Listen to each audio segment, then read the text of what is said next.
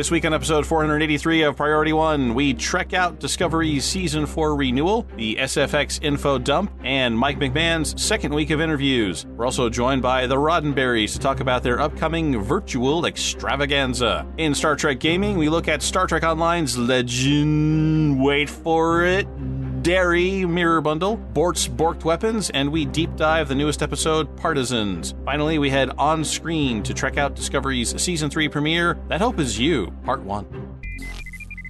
This episode of Priority One is brought to you by Eaglemoss Hero Collector and the brand new official Star Trek Online Starship Collection at herocollector.com/ST Online. Save 10% with code Priority10 at checkout, plus free shipping. Command codes verified. Priority 1 message from Starfleet coming in on secured channel.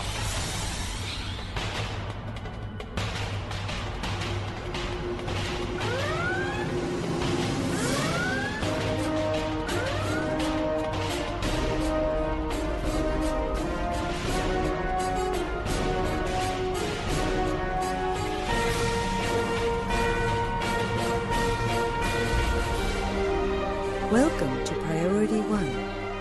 And now your hosts. Hello, Captains. You're listening to episode 483 of Priority One, a Roddenberry Star Trek podcast. Your weekly recap and review of all the major news happening in the Star Trek multiverse. This episode was recorded live on Tuesday, October 20th, 2020, and available for download or streaming on Friday, October 23rd at PriorityOnePodcast.com. I'm Elio. I'm Kat. And I'm Tony. Captains, each week between episodes, we love to engage in conversations with you, our listeners, on places like Facebook, Twitter, and Instagram. So if you aren't already following us on any of those, be sure to look us up. There we post things like community questions, special announcements, and more. Just search for Priority One Podcast on your favorite social media app, and you will find us. Or you can just email us. Reach out to us at incoming@PriorityOnePodcast.com. Captains, engaging with you between our episodes is one of the highlights of producing this show. Unfortunately, Captains, producing it is something that doesn't come cheap. For instance, this week we are trying out some new technology to help streamline our production process and help make our weekly editing work much easier. As you know, Captains, this production is a labor of love. All of us here on Priority One, myself included, Tony, Kat, nobody earns a dime for the work that they contribute to the show. We are much like a community theater group, and we rely on you, our audience, to help continue to support our show. If you're interested in supporting Priority One Podcast, visit us over at patreon.com/Priority One. But if financial support isn't in the cards for you, don't forget about sharing our show to all your friends. Hit that like, retweet, and or share button when you come across one of our posts, or perhaps you'd like to join the team. That's right, Captains. As I mentioned earlier, we run this production much like a community theater group. So if you have time and would like to help contribute to the ongoing production, visit us over at PriorityOnePodcast.com. Click on the Join the Team link at the very top, and there you'll see a list of all the available positions. For instance, we're looking for audio editors, live stream technicians, support with our graphic arts, you name it, there's something that we need help with. So, again, PriorityOnePodcast.com. Now let's check out the latest news from the Star Trek multiverse.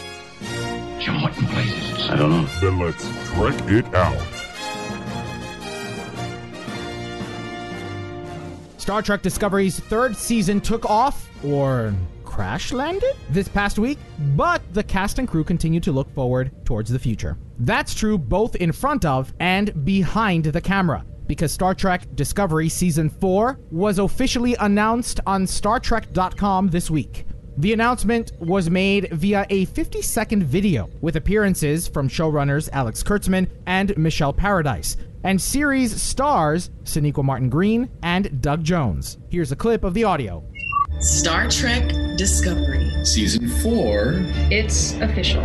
We are back. November 2nd. Production begins.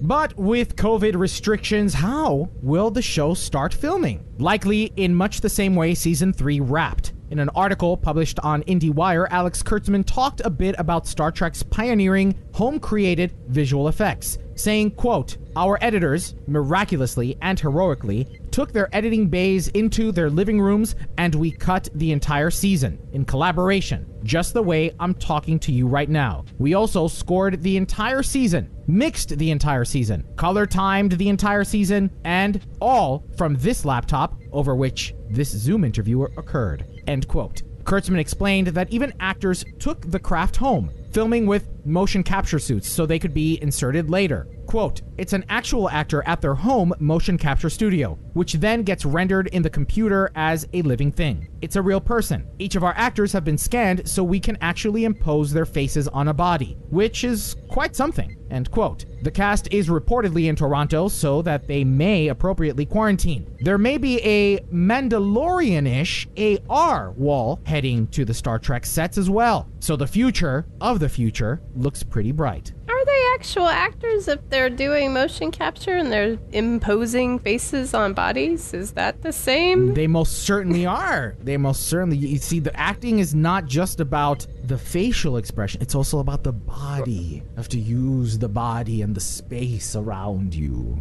I don't know. I just feel like Kurtzman was saying something but not saying it. Yeah, and I'm really curious about it's an actual actor in their home motion. Is he talking about like extras, or is he talking like the series stars? It might be a little bit of both. I'm curious about how that all is supposed to look together. So actually, you know what really caught my attention in this was the fact that they're looking at adding the AR wall that the Mandalorian used. Oh, it's a no-brainer. And if they manage to do it the way the Mandalorian did, then it's gonna be gorgeous. Because The Mandalorian just overall was a very beautiful show. Yeah. So if they can use that technology and apply it to Star Trek, I'm sure they'll innovate even further with it. It's a no-brainer. If they have the money and the space to pull it off, they will. Absolutely. The world's #1 sci-fi, fantasy, and horror mag, SFX, caught up with the cast of Star Trek Discovery and its captain, Alex Kurtzman, to talk about Discovery's third season. But since Kurtzman has the proverbial keys to the Star Trek castle, discussion veered to some of the other Trek offerings. Break out your bibs, polish your silverware, and grab a seat at the table. Here come the Trek Nuggets. Thanks, Jake. Kurtzman told reporter Darren Scott that Discovery's jump to the distant future wasn't always in the cards, and the plan was originally to jump a mere 300 years. When pressed about why that was changed, Kurtzman replied, quote, "I can only answer half your question. I don't want to spoil things, but I will tell you that one thing we were very excited about was being entirely free of canon. Michelle and I certainly felt strongly that jumping 1,000 years into the future just gave us room to invent a lot of things. It allowed us to put Star Trek into a blender, meaning every assumption that you have about staples of the Trek universe can be upended in 1,000 years, because nothing could possibly be exactly what it was. That was a really exciting challenge for us," end quote. Kurtzman continued these sentiments when talking about Discovery's big bad, which would not be the Borg, because that story was told by Picard. Quote, "Yes, it goes back to what I was saying earlier, which is that putting things in a blender means people who used to be allies are now enemies and vice versa. That's a really interesting thing to play with because it forces you to take what you know about Star Trek and some of the characters and some of the species and aliens and see them through the looking glass in a different way," end quote. When asked about the toll jumping 1,000 years into the future took on the Discovery crew and whether the past would still play a part in Season 3, Kurtzman responded cautiously, quote, "I'm trying to answer your question without spoiling too much. Burnham is absolutely going to look to the past to try and understand what happened to Spock. She will dive into that and she will get to see what became of her brother, and that will actually impact the story for her in a significant way. I've just told you more than I told anybody about that," end quote. Why does he keep wanting to put things in a blender? Quit it.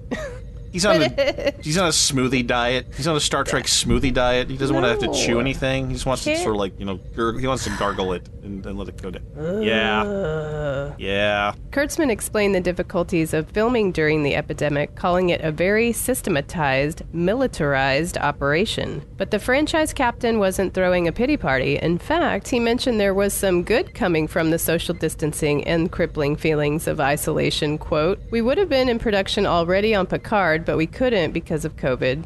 It's pushed our Discovery and Strange New Worlds dates just a bit, but I think we're actually planning on staying on track for those. The silver linings are that Akiva Goldsman and Henry Alonso Myers are ready to show up and able to get ahead with scripts. By the time we go back into production, we will have a lot of scripts ready to go, which is not usually how it is for us. We're always running ahead of the freight train that is production and trying not to get flattened. But this time we actually have some advance warning with a lot of prep time," end quote. And what of the oft-discussed Star Trek films, Kurtzman has some thoughts on those too. Quote, I have no involvement in it right now. I don't know where that's going. Frankly, I have my hands very full. Having done 2 of those films, I love them so much. I really would love to see continuity and unification between the features and the TV side, because I think that's what's good for Star Trek. And that can be done any number of ways, end quote. The article is so full of info, we could spend an entire show going through it, but we'll just post a link to the magazine, which features the full interview with the cast and even more goodies in our show notes. You know, some people have postulated that in season 3 of Disco, the Vulcans might be the adversary in this new galactic universe. That was the Gorn. Well, they talk about the Gorn having done something to 3 light years of subspace or something like that. Okay. But the production part of this is going to be difficult for season 4, but, you know, season 3's in the can, and this is their moment. This is the chance for them to show that they've got their bearings now, and that they've got a direction, and the blender and the big bad and all that kind of stuff. I'm just waiting. Just waiting. Ken from Chicago says in the chat, logic extremists run amok. I mean, it's a fine theory, and Ken's not wrong, but that was Enterprise. I mean, that was the thing in Enterprise. Star Trek's already done this. I don't know that in Enterprise the Vulcans were necessarily an adversary. They were. Yeah, they were. They were not adversary. Yes, they were. They were not.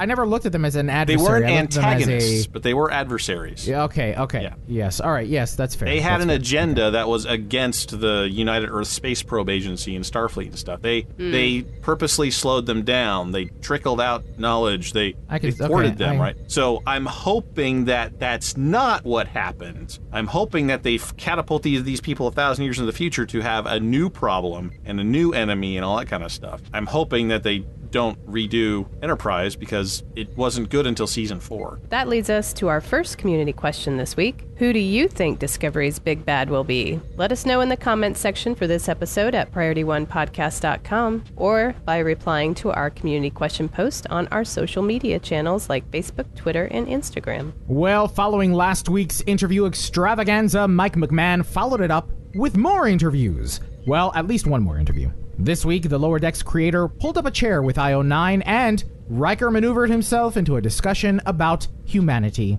McMahon talked to IO9 reporter James Whitbrook about his feelings on Starfleet, perfection, and humans. Quote, we're constantly examining this concept of Starfleet. That's like, everybody knows that Starfleet is the best of us, and they're perfect, and they're this unified group that's out in the stars looking for truth, and everyone has to be moral and ethical and prime directive-y. But at the same time, they're also human, you know? Every episode of Star Trek is about humanity, as much as it is about our future. There's aspects of humanity that just feel like Star Trek has humans in it.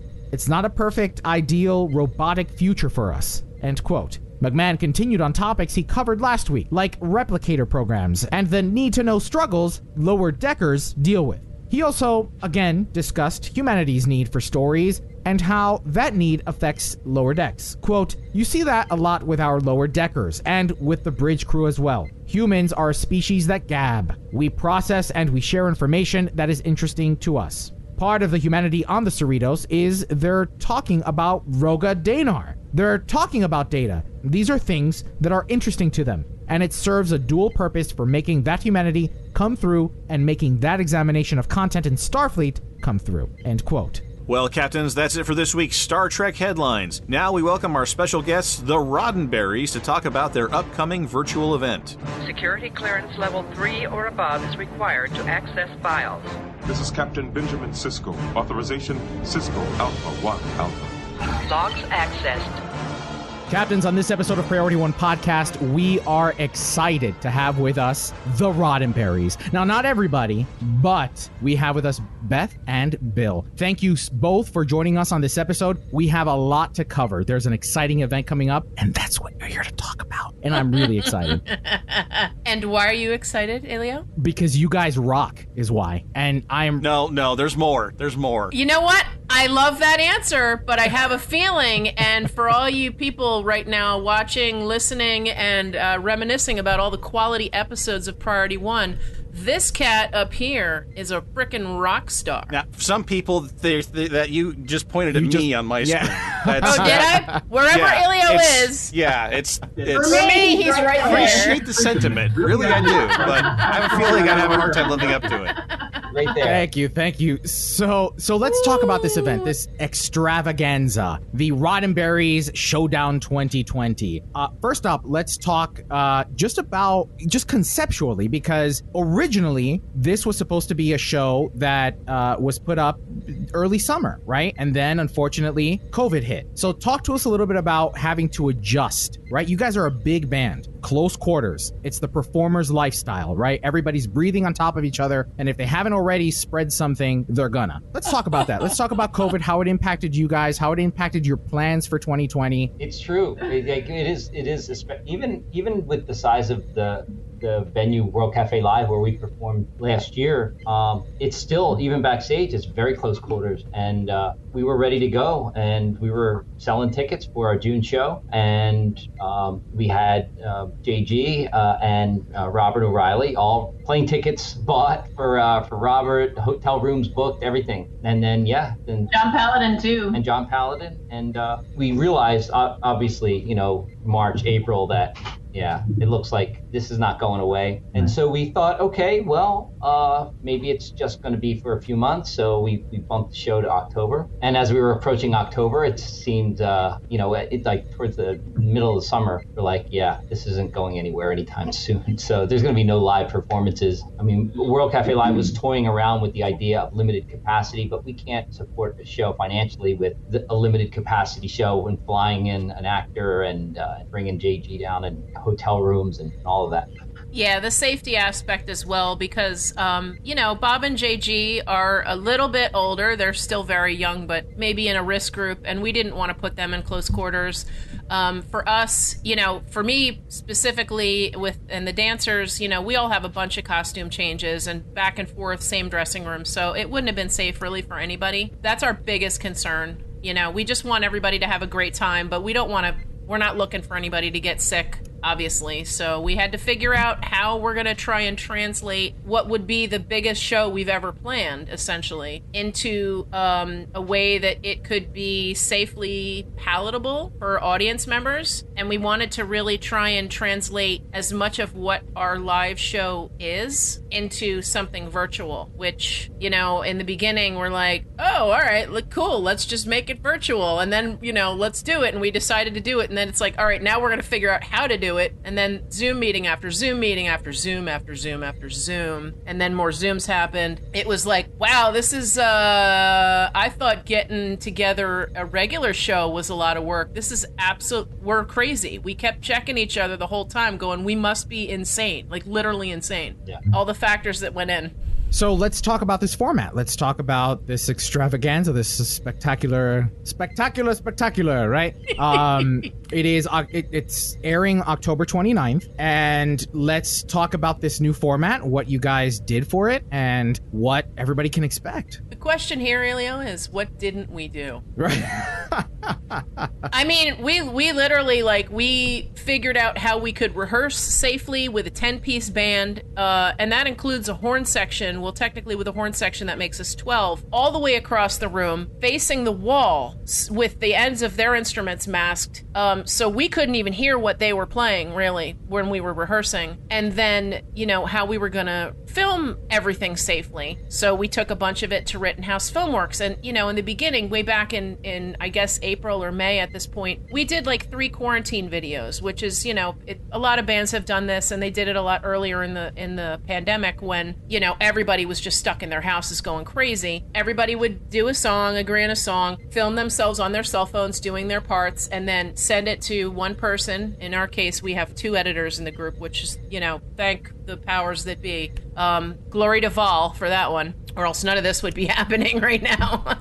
So we did 3 of those, and, you know, we actually considered in the beginning, maybe we should do it like that, and almost immediately we kind of agreed, like, why, how is that fun for anyone? You know, we were talking about this, actually, on our panel that we just did for Virtual TrekCon. There are so many things that have come out, and we're kind of seeing, like, the same kinds of things over and over again, and people are on their computers, they're in their houses all day, they're working from home, they're going to school from home, their kids are home, and everybody's out of their mind. So, you know, as far as looking at your computer, if we're going to expect someone to sit in front of their computer or their television, which we're hoping more people will do because we want it to be a real virtual event, they can actually be entertained and be engaged and not be like, you know, 10 minutes in, oh, I'm going to go grab some popcorn or get a beer or whatever, just kind of trail off, because it's kind of hard to keep people's attention. So we kind of early on decided we didn't want to just do quarantine style videos. We do have 1 or 2 of those involved in the show, but we wanted to branch it out. We wanted to make it as close to what our kind of show would be. So we have little interludes and we have little comedy segments and, you know, obviously costume changes and guest stars, of which Elio, you are one, which we're so excited.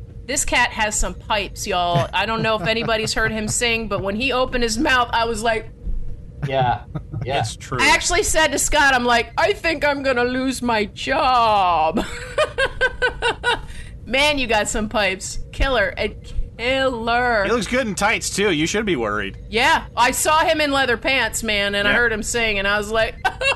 Like I'm saying, you know, you have to up your game, because he's coming for you. Yo, those, I thank you. I appreciate it. Look, man, those leather pants, I spent all day... So when I was there Sunday, right? So I spent all day Saturday at Bridgewater Mall, like, hunting down leather pants. I was like, yo, why is it so hard to find a pair? Bridgewater Mall. I grew up 20 minutes from Bridgewater Mall. Yeah. So I'm like, I went to Hot Topic, I went to Spencer's, I went to Macy's, JC. So finally I found a pair at Lord & Taylor, and they were going out of business, and they're like, look, sir, you can't return these. I was like, I'm gonna be wearing them. No, I don't think anybody's gonna want these returned. So yeah, that was funny. But now they were women's pants. I don't have a problem with that, but men, they do not make leather pants for men. I don't know why. Yeah. You got to do what you got to do, my friend. And if you were a music theater kind of guy, you're used to making little... Yeah, of course. Last-minute swaps like that. Of course. Well, you know, seriously, though, thank you guys for letting me be a part of it.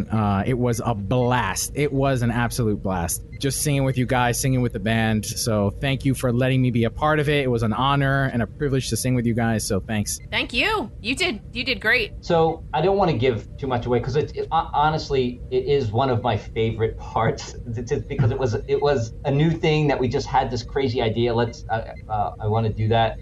But definitely, we all decided that the next time we're doing a live show, we are doing that song with you. You're coming to the next live show. So just prepare yourself. Don't throw away the pants, is what he's saying.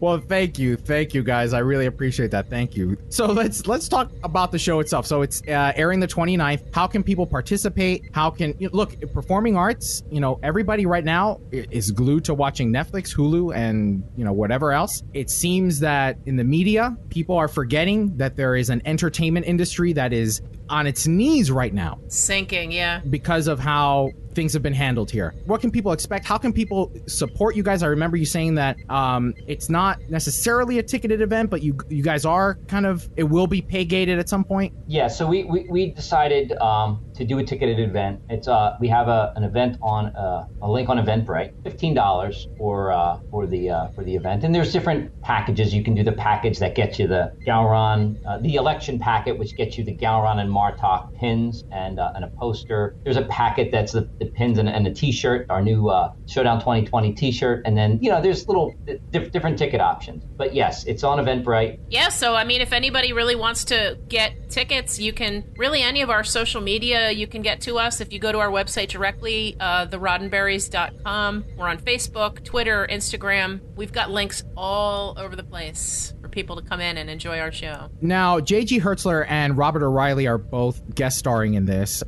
You're calling it a Showdown 2020. Tell us a little bit about this theme and what we can expect to see. Well, I'll tell you, when we originally had asked both of them, Bob and JG, JG did our album release show with us last year at World Cafe Live, and it was you were there, Elio.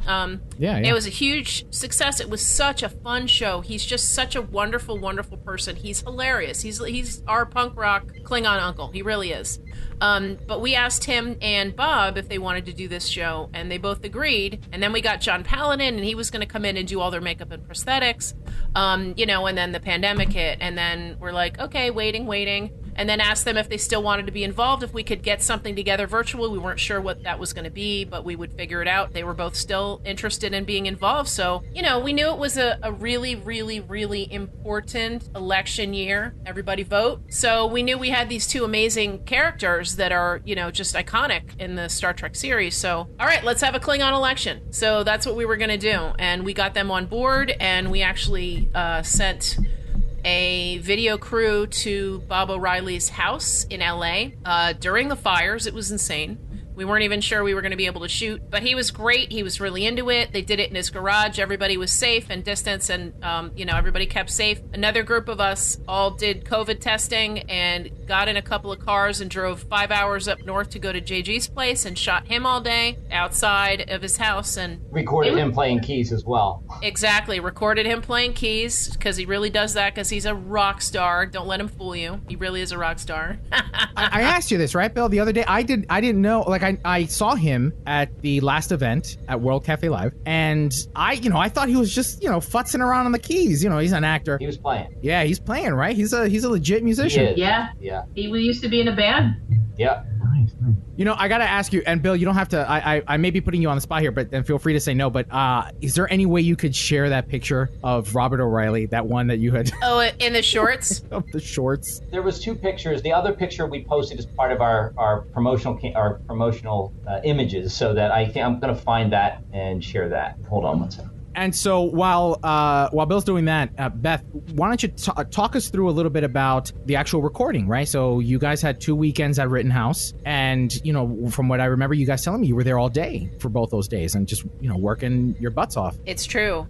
So we did have 2 full weekends, and it was Saturday was for B-roll stuff, behind the scenes, commercial things, interludes, intros, and also we shot the dancers, those 2 separate Saturdays. And then on Sundays it was the band, and it was full days. And yes, it was a very interesting experience. I mean, this was, save for, we had like 2 rehearsals. We hadn't all played together since our last show in December of 2019.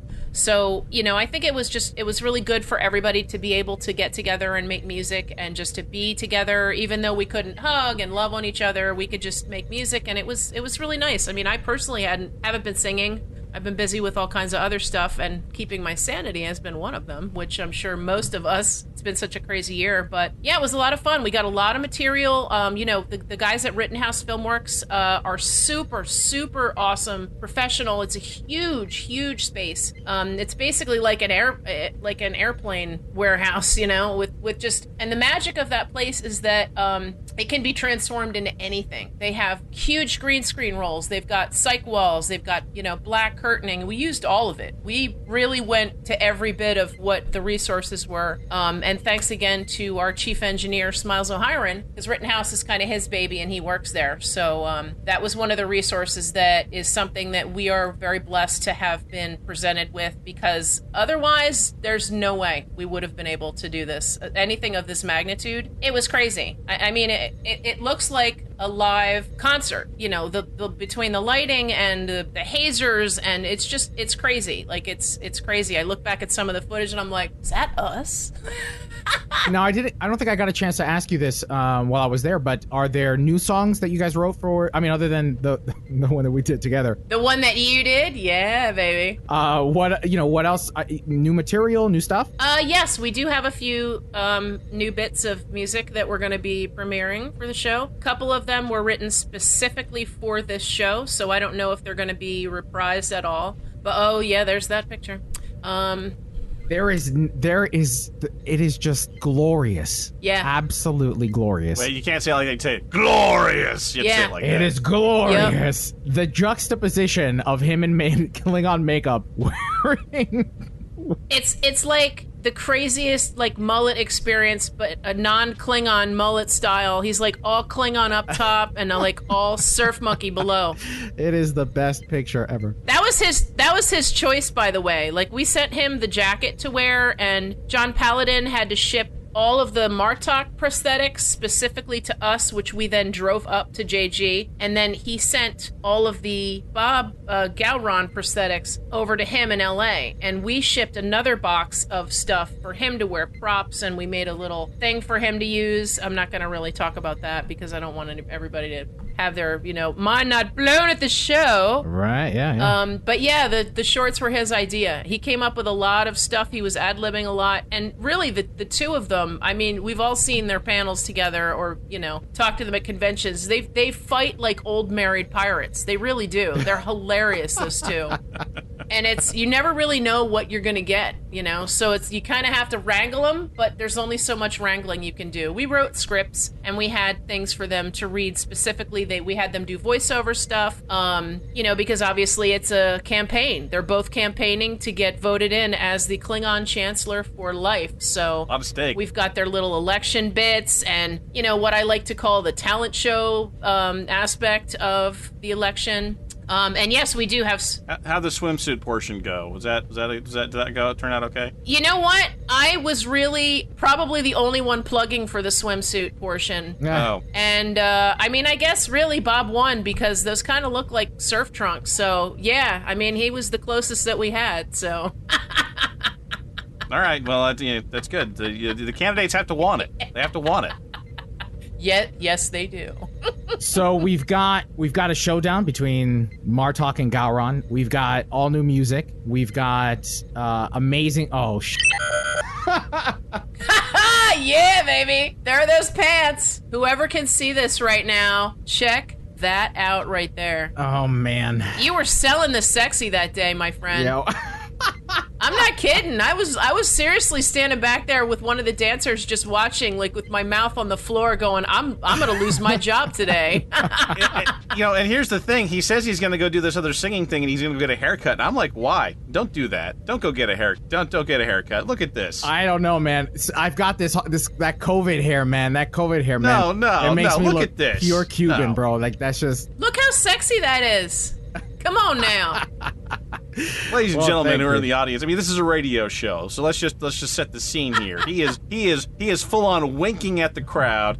He's only got a finger and a thumb on the microphone because he only needs a finger and a thumb on the microphone. It's under control, people. It's under control, and he's got the hair slicked back and stuff, and he is all in black. I can't really see the leather in the leather pants. It's not shiny enough. We're gonna have to work on the lighting on that one there. But let me tell you, he owns that stage. He owns the stage. Is what he's doing. Oh, he did. Thank you. Oh, he owned it for sure. That's probably people in radio land. Look, you guys made it easy, man. You guys made it absolutely easy. You guys are a talented bunch. It was an honor singing with you guys. It just, seriously, absolutely delightful. So thank you for having me. You guys, again, made it fantastic. I'm honored that you've invited me to come back again and do it again. So thank you. Thank you so much. Listen, man, nobody ever leaves the village. Once you're in there, we have our old guitarist doing all of the sound engineering. We brought him in to do all of the recording and the engineering. He's not really technically in the band even anymore, but isn't he though?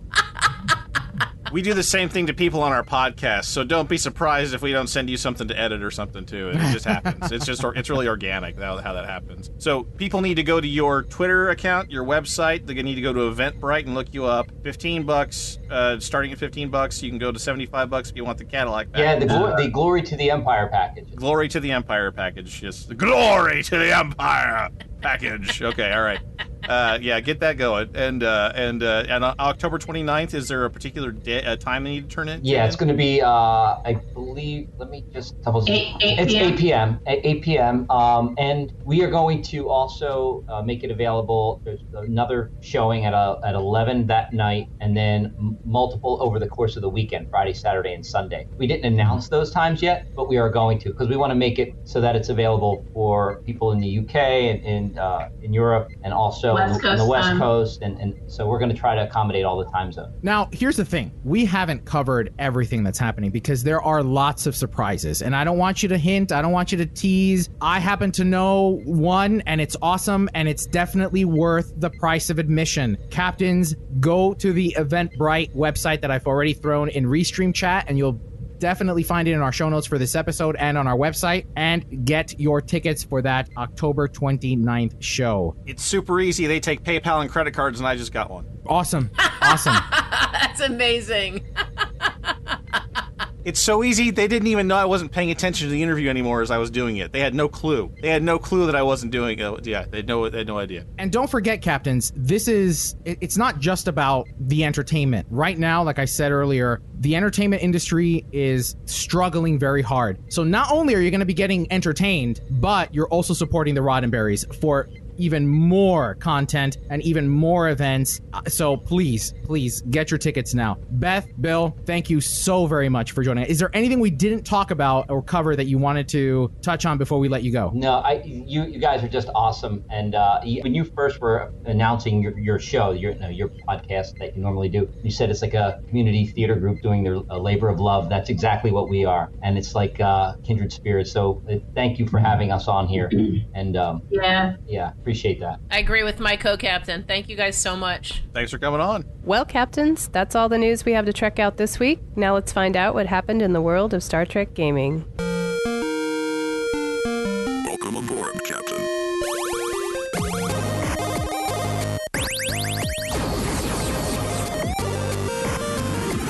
Congratulations. High score.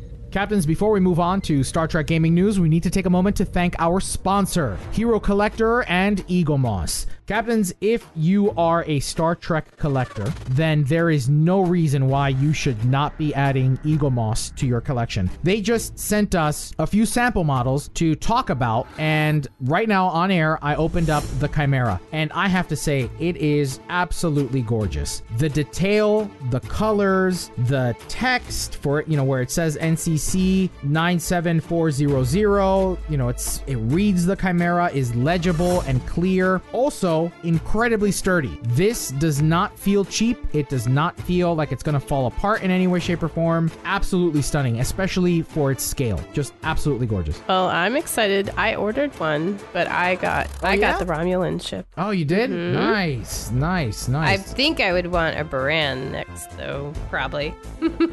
It'll be fun to see your video game experience come to life, because these are all based on the models from the game itself. So they have taken them and recreated them. Ellie was just holding up the Chimera to the camera, and yeah, it looks like it just like it does in the game. So if you are a lifetime Star Trek Online member, this was the ship that you got as a veteran, and it's Nog's ship. It's specifically, this ship is Nog's ship from the Dominion War arc that they had that brought back all the DS9 actors. So it's a fantastic looking model, and it's up on par with some of their other stuff that I have. It looks great. Yeah, this is absolutely stunning. These models are die-cast. They are incredibly detailed and give you the opportunity of bringing your Star Trek Online experience to life so that you can display it proudly wherever else you display all your awesome starships that you might have gotten in the past. So, Captains, we made the link a little easier for you to remember. Just go to PriorityOnePodcast.com/ships, and there you'll be taken to Eaglemoss's website, to the Hero Collector website, where you can take advantage of 10% off of your order with promotional code PRIORITY10. Priority the word and the numbers 1 and 0.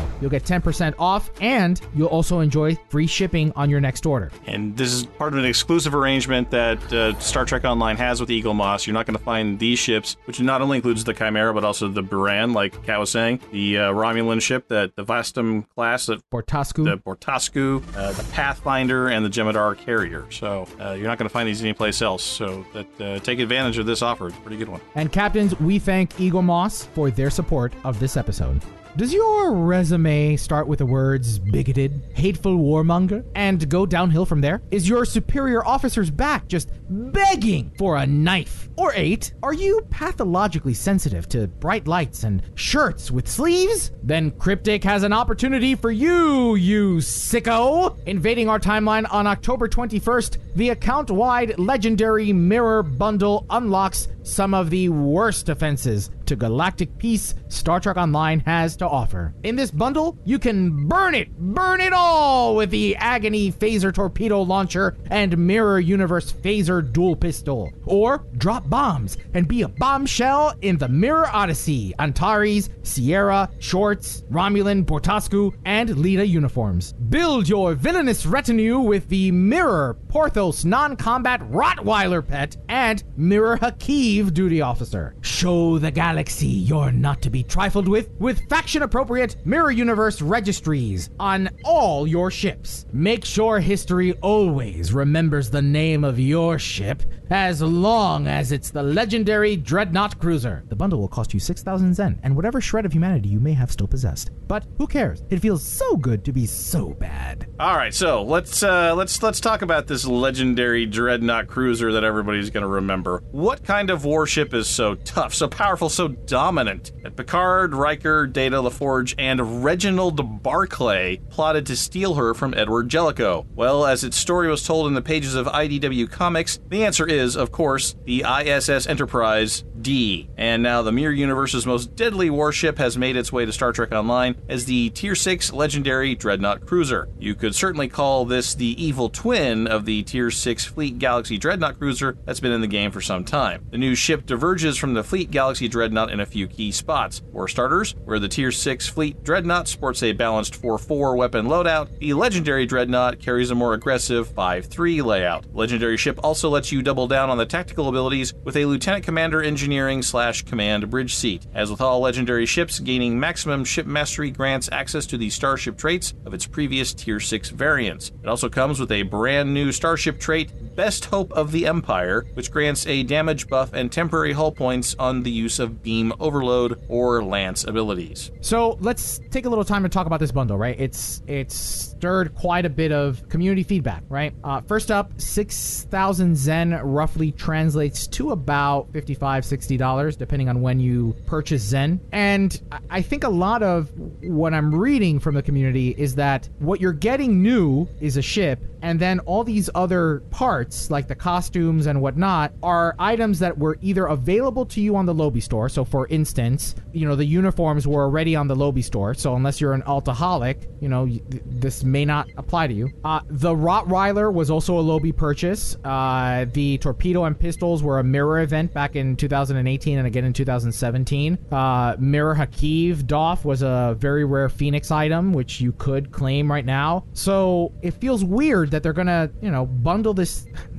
Let me say for what it is. It feels a little lazy that they're taking items that were already available to players in one form or another in a Lobby store or whatnot, and then inserting them into this lockbox, trying to bundle it out. I mean, that's kind of been the trend with some of these bundles recently. Mud's Market, a lot of that. I mean, all of that is stuff you could have, received previously. Well, but like for instance, the costumes, you could still get them, right? I can somewhat rationalize Mud's Market as being one of those the one way to get the items that you never got before in that one time. Like for instance, I didn't get a chance to get the Red Angel suit, right? I didn't get Burnham's suit over the event because I wasn't playing Stowe. So I could buy it out for 6,000, or I could wait until it goes on Mud's Market at a cheaper price, or at least a more reasonable price for myself, and then buy it that way. So I can rationalize Mud's Market in that way. But for a lockbox that is a ship being sold for $60 with some perks that you may either already have or could get with all the Lobby that you may have accruing because you were opening lockboxes. Well, a lot of people don't open lockboxes, and the cost of opening enough lockboxes for enough Lobby to get all those costumes on all the characters that you may want them on, said to me that is worth it because I like the costumes. So, I mean, the ship sounds good too, but the added benefit of getting it when it first comes on the market is because it'll be on sale. So the first week,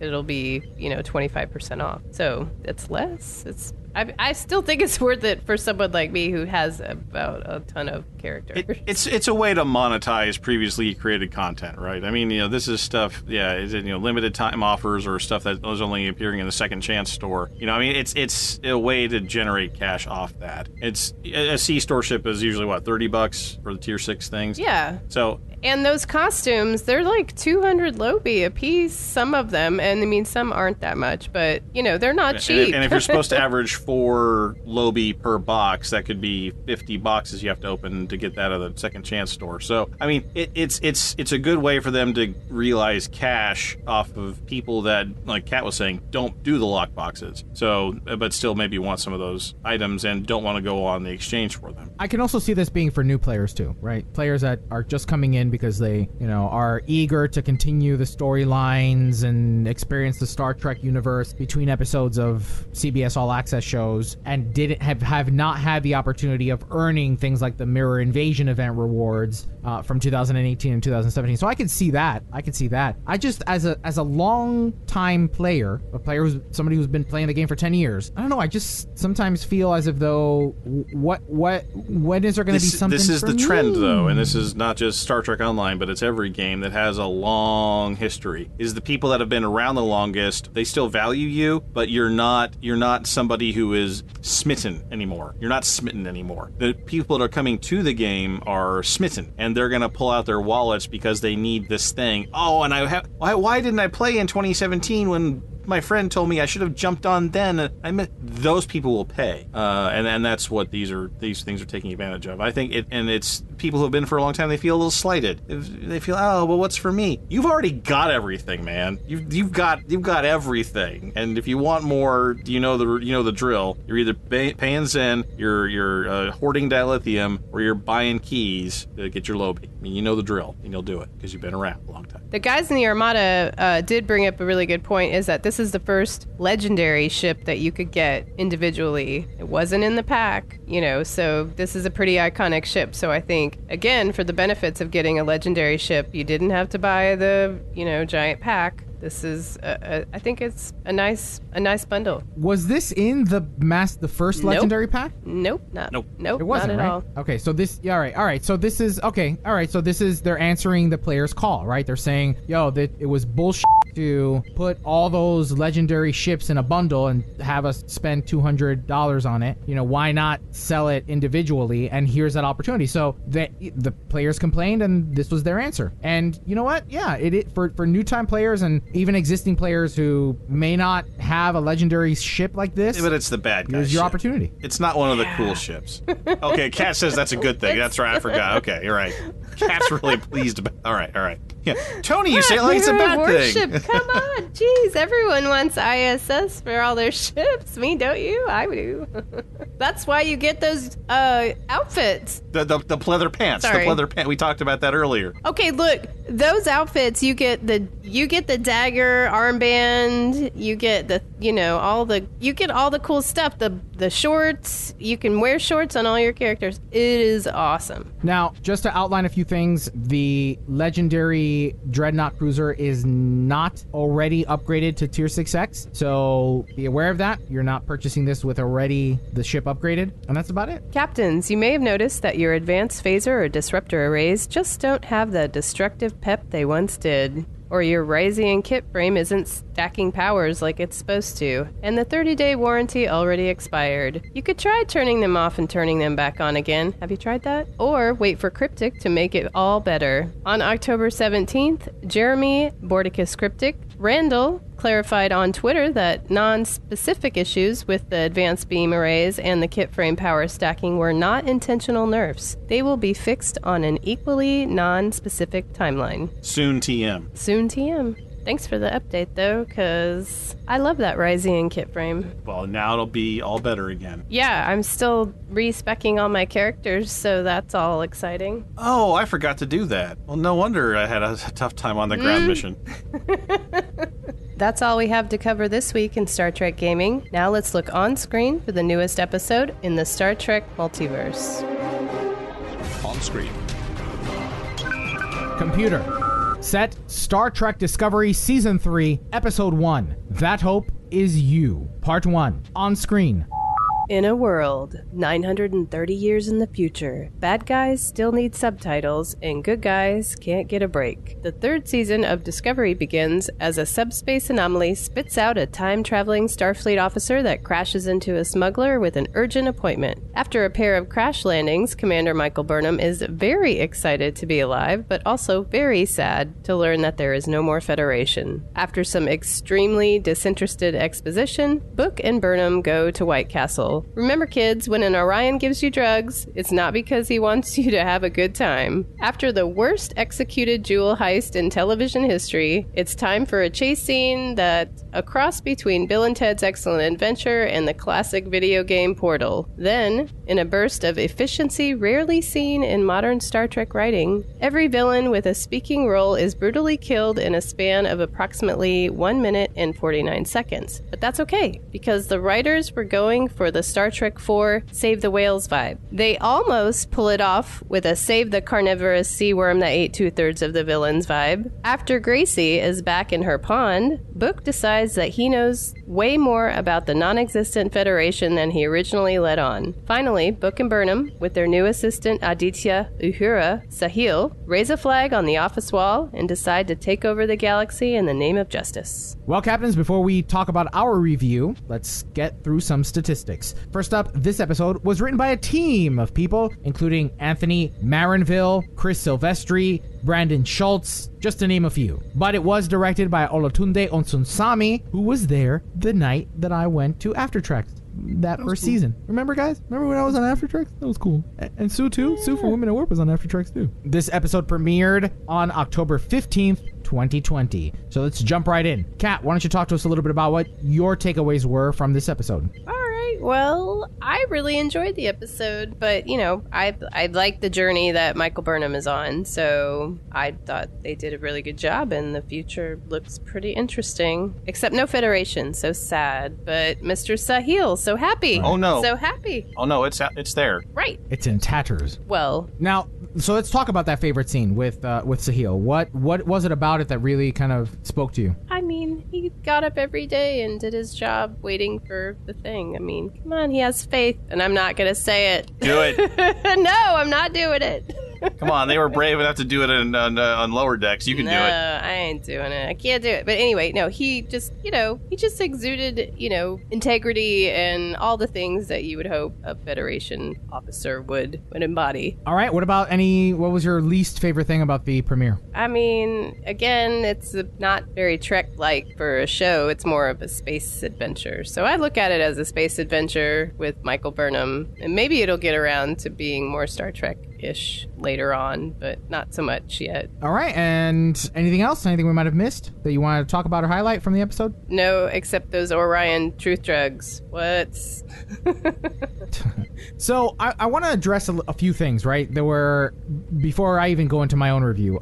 First off is the concept and the difference between what the Federation is and what Starfleet is. So, because this episode was very heavy on glorifying the Federation, right? Almost to a reverence. No, it was a reverence. Almost a religious reverence to what the Federation was in the galaxy. And after the episode, I kept seeing on social media, and even Will Wheaton made this mistake on the Ready Room after show, where he said Starfleet instead of the Federation. And if I'm not mistaken, there's a difference between the Federation and Starfleet. Is there not? Oh, yeah. So, Tony, why don't you tell us a little bit about that? I received a specific request pre-production to research this carefully, which I did. And I mean, this will be something of a blatantly obvious thing to anybody who's been a fan for even the shortest period of time. But the United Federation of Planets is the political entity which encompasses multiple star systems and species that come together for peace and harmony and justice and goodwill and all those sorts of nice things, right?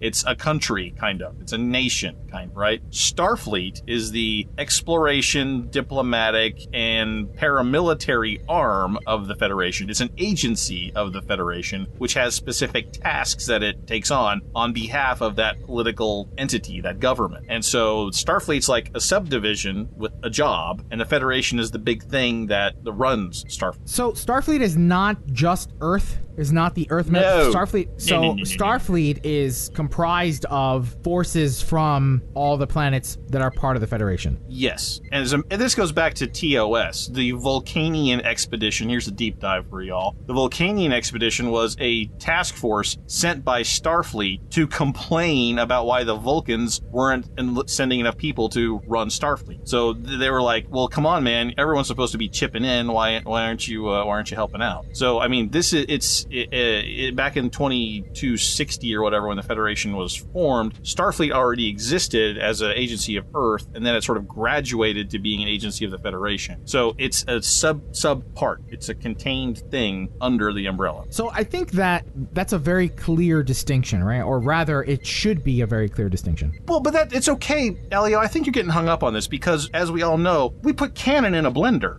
So we just mix stuff up.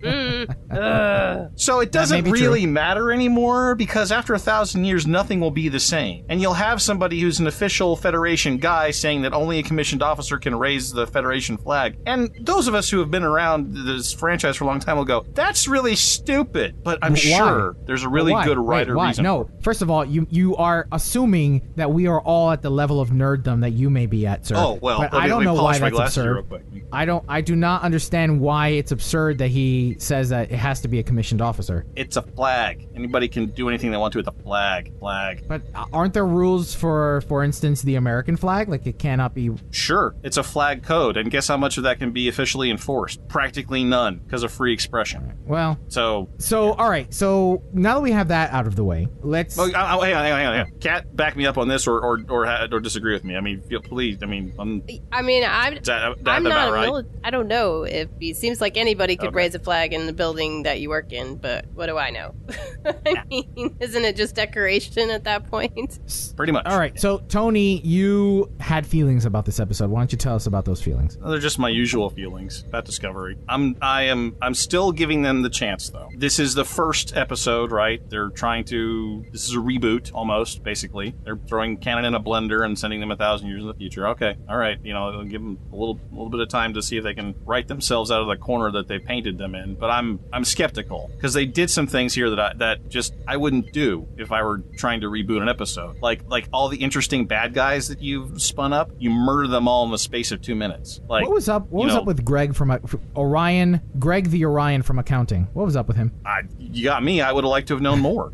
He was a big head hologram along with the Andorian when they first walked in, so they were obviously very important people to that outpost or whatever. Obviously, they were involved with the smuggler dude, right? They hired him probably to smuggle the big fish, so they were antagonists sort of to maybe Book, or Book turned himself into an antagonist when he could. I don't know, but forget it. We don't need to know about that stuff anymore because they're all dead. So I don't know. I didn't come away missing them or even wanting to learn more about them. But then that's the problem, is that this entire first episode was just what? Who cares? Like, they're not introducing bad guys, right? Apparently the big bad isn't any of those guys because they're all dead now. So whatever challenges or whatever that they face during this episode are not going to continue. It was clearly all just a lead up to meeting the guy in the office, which was, okay, but you don't need the whole show to lead to that. You didn't. What do you mean? Meet the guy in the office? What guy in the office?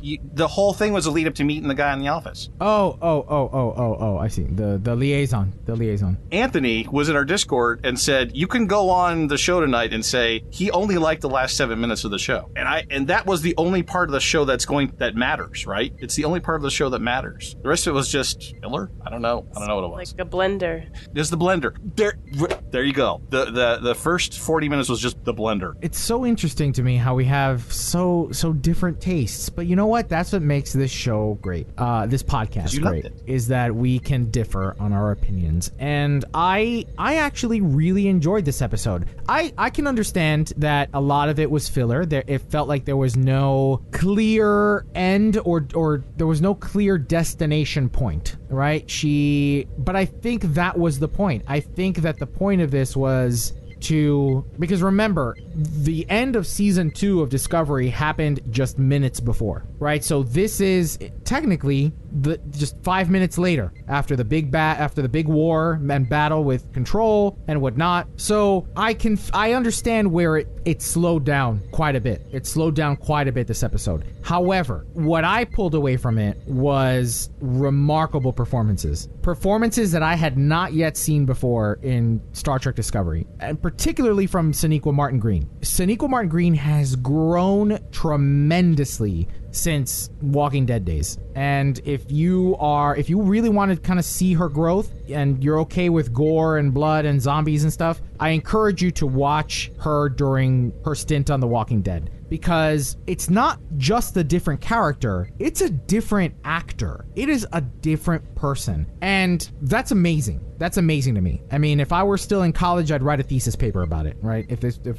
for my degree in theater. Her growth, her reaction, you could see it specifically in how she reacts to things. It is so much more nuanced and expressive than years past, and I really don't think it has anything to do with her being raised by Vulcans in the past 2 seasons. Can I stop you?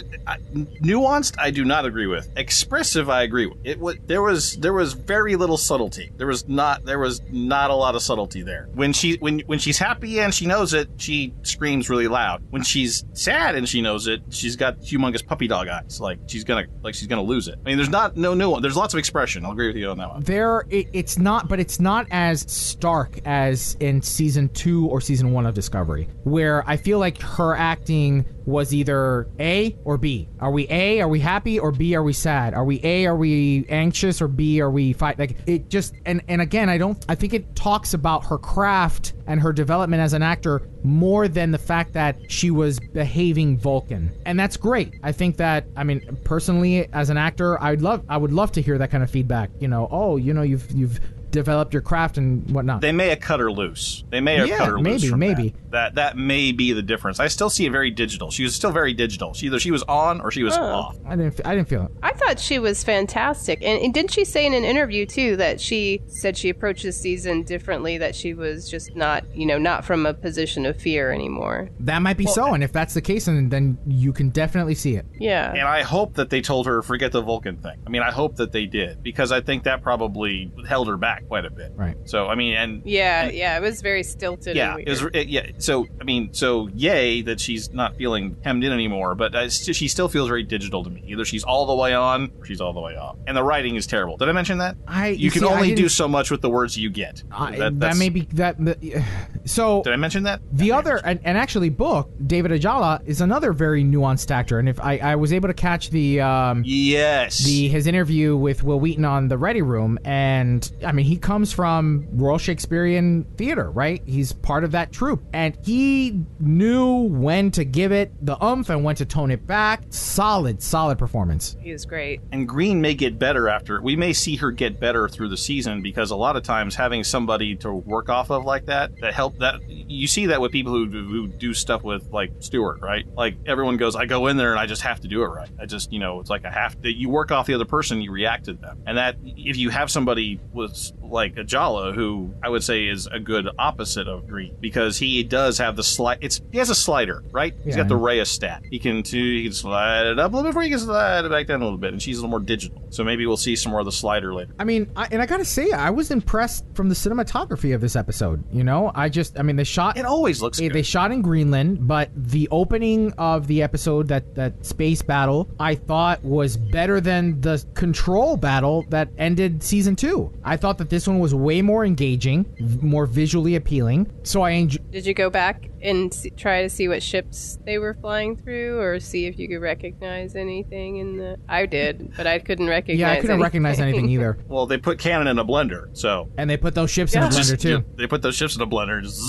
And there you go. Speaking about that cinematography and that artistry, I mean, at the very end in that final scene, everything visually dips to black, but we still have the cellos or bass playing the final few chords. I thought that was also very a nice touch, especially for that scene. You know, honestly, the only thing that really made me think twice about the direction that they're taking is I don't know that the Federation should be revered like the Knights Templar or the Jedi, and that's the sense that that was presented, right? The Federation are this old guard that should be revered and lifted. And it's not that I have a problem with religion in Trek, right? We had all of that in Deep Space Nine. That's not the problem. It's like, man, were they driving that? They were driving that Federation as a thing that we should be true believers, you know? Like, that just, it threw me for a loop. I want to go back to the thing you said. This has happened just 5 minutes right after she got back, right? Yeah, in theory. You know, and the timeline is, you know, save the universe, get through, big shout, yay, I did it,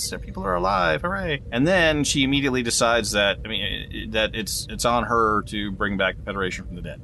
It's like, take a minute, catch a breath, learn about your new environment. Why wouldn't you expect the Federation to be gone? You went 1,000 years into the future. I mean, that is the way of things. I mean, she's an educated person. She's a Starfleet officer. Surely she's had some history classes. She should know that empires fall. That's what happens. She should feel lucky that anybody survived the AI extinction, right? I mean, that's good. You know, she should expect those things to come. And I didn't like it was like naivety that you wouldn't expect from somebody in her position. Somebody who has thought about temporal mechanics a little bit, time travel. I'm going into the future. I don't know what I'm going to find. She's lucky she found somebody that speaks English or whatever. Now that you mentioned temporal mechanics, I really don't understand why there's this big like mystery behind where the Discovery is. I mean, I understood it in the JJ black hole red matter thing, right? The red matter wormhole was like a force of nature, right? They weren't really controlling it. They just bleh, and Nero goes first, or Spock goes first, Nero goes in second. They pop out, 15 years apart. I can see it there, but in that last scene, he's like, haha, well, they make a joke about the laws of temporal mechanics that the Discovery could show up, a day later or 1,000 years later, which I didn't understand because the whole point of getting Discovery into the future was to follow Burnham. They had equipment. They had time travel equipment and set coordinates. So not that anybody's ever going to be able to explain to me temporal mechanics because what? It's all made up. It's all made up. Hand wavy. But I just feel like they were trying to say, look, we did it in JJ. You guys are familiar with that. It could happen whenever. The whole time travel thing in Enterprise was a mistake. Time travel thing in Discovery is a mistake. In season 2 is a mistake. You have to be so careful to do it, and it has to be so tightly wound, and it's hard to pull off, and they just didn't. And they just needed to get him into the future. That's all there is to it. The less said about it, the better. That's really all there is. The less said about it, the better. You're here now. Deal with the world as you find it here. And these guys, and here we're going to compound it even worse. They're compounding the error because in this setting there was the temporal Cold War. They're compounding the mistake made by Enterprise by having the temporal Cold War and referring to it. These things all got outlawed when the temporal wars were over. Okay, so I mean it's like they're doubling down on a series of they threw the cannon in the blender, but then they are picking out the chunks and eating them raw. It's guys, get into the future and then just go from there and just run with it. So much as the Gorn. Okay, she has no idea who the Gorn are. You know why? Because Captain Kirk didn't know who the Gorn were when they beat each other up on that desert planet with the sulfur and the fake and the Not and true. the Remember, gun. Lorca had the Gorn skeleton in his closet. Lorca knew who the Gorn were. No, they knew he had a dead skeleton. They didn't know what it was. He just had an interesting skeleton. Was there a plaque on screen that said Gorn? And if there was, why didn't Captain Kirk know about him? So, I mean, it's just these little stupid things, which is why I said the lower decks people need to have like this final script approval for everything in Star Trek from now on. You know what? I agree. You know what I was thinking is that this is the first, because I enjoyed this episode, and if I'm paying attention, this is the first time Akiva Goldsman is not a part of this production. And I'm starting to think I like Star Trek better when he's not involved. Whereas maybe you like it better when he is involved. Is he on Lower Decks? No, actually, he's not. Yeah. Well, I think he's big on Strange New Worlds, so you may be screwed. I know. That wraps up this week's On Screen for Star Trek Discovery. Now let's open hailing frequencies and see what's incoming. Message coming in, sir. Hailing frequencies. Open. See, we are getting to know each other.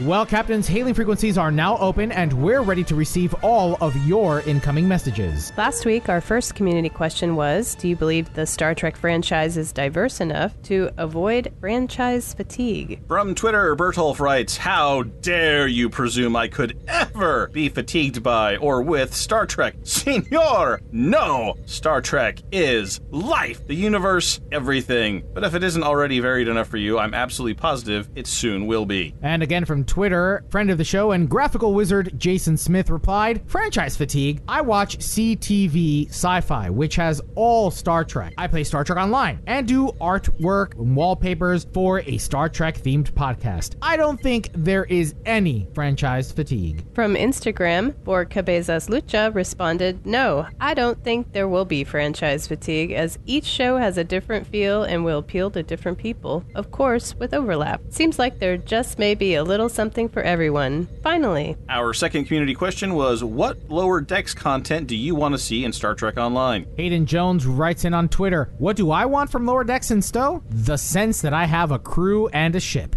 I want to choose my interiors, even if limited, and I want missions to take place there. Repel the invaders, for instance. And I want the sense that my crew has lives that I can help with. That sounds like Star Trek He Sims. wants a DOF system revamp. Yeah, that would be nice. Also from Twitter, Ruel Castillo says, I want to see the Spock helmet and the California class in-game. I want to see a contraband Spock helmet. Well, that wraps up episode 483 of Priority One, a Roddenberry Star Trek podcast. But there are more great shows available to you on the Roddenberry Podcast Network. Just visit podcasts.roddenberry.com for a complete list. Then be sure to subscribe to them all and share them with your friends. But we can't forget to send a special thanks to some of our Patreon supporters like David K. Rutley, Peter Archibald, Gerald Bosch, and Joshua Selig. Oh, and here's a shout out to our newest patron, Roger. Thanks so much for joining the Patreon family. Here's a reminder of our community questions for this week.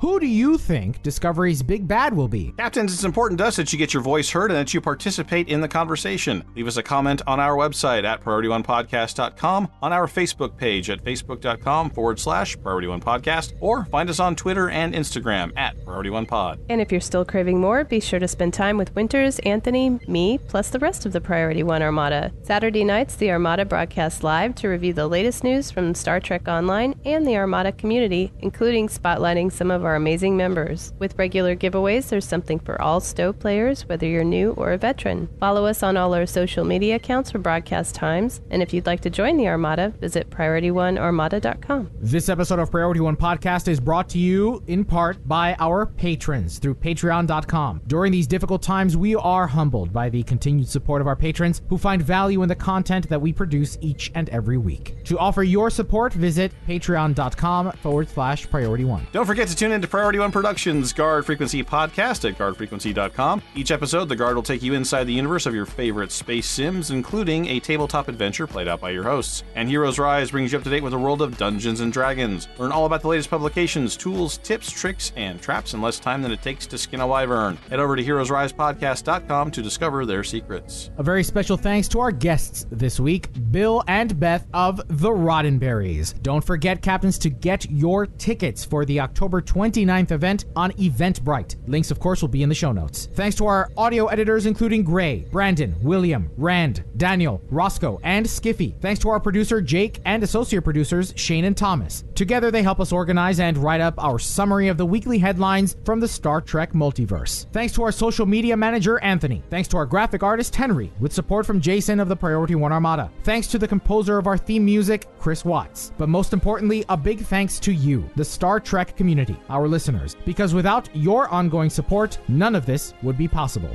Enemy ship on sensors. Red alert. Shields up. Engage.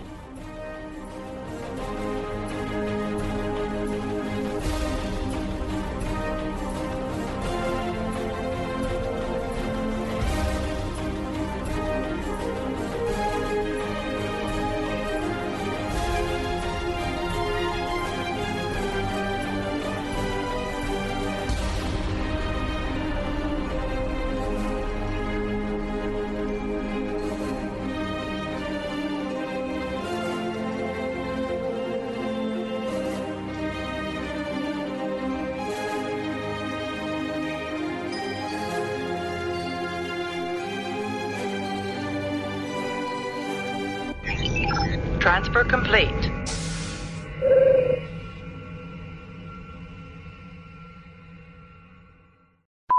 This week in episode 483 of Priority 1, we check out You were like, off. Yeah, off there's priority one. There's an off there. I put in the link and what you could do is you could write out what you want to say before you say it, and then you could read what you wanted to say. You know what? Do you want to do what I do during the week as I prepare for things like? Do you want to switch? You want to? So what I've often done is I've like on the intro and the closing, I have a standard script that we just read every week. Just shut up. We do that for a good chunk of this, right? That makes it boring. I'm trying to inject life into the show, Tony. Life. All right then. Just get the link right. Anything from audio editor. Shut up, Tony. I could hear your judgment. I could hear your judgment. I wasn't even looking at the camera. I didn't wink. I didn't smirk. I didn't shake my head. Now I hear it. Nothing. Nothing. It's in your head, man. It's in your head. Kurtzman explained the difficulties of filming during the epidemic, calling it a very what is that word? Systematized. Kurtzman. Hush. Sorry, dogs. Don't forget to tune in to part. Man, didn't even get to the first line. Podcast.roddenberry.com, the Roddenberry Podcast Network.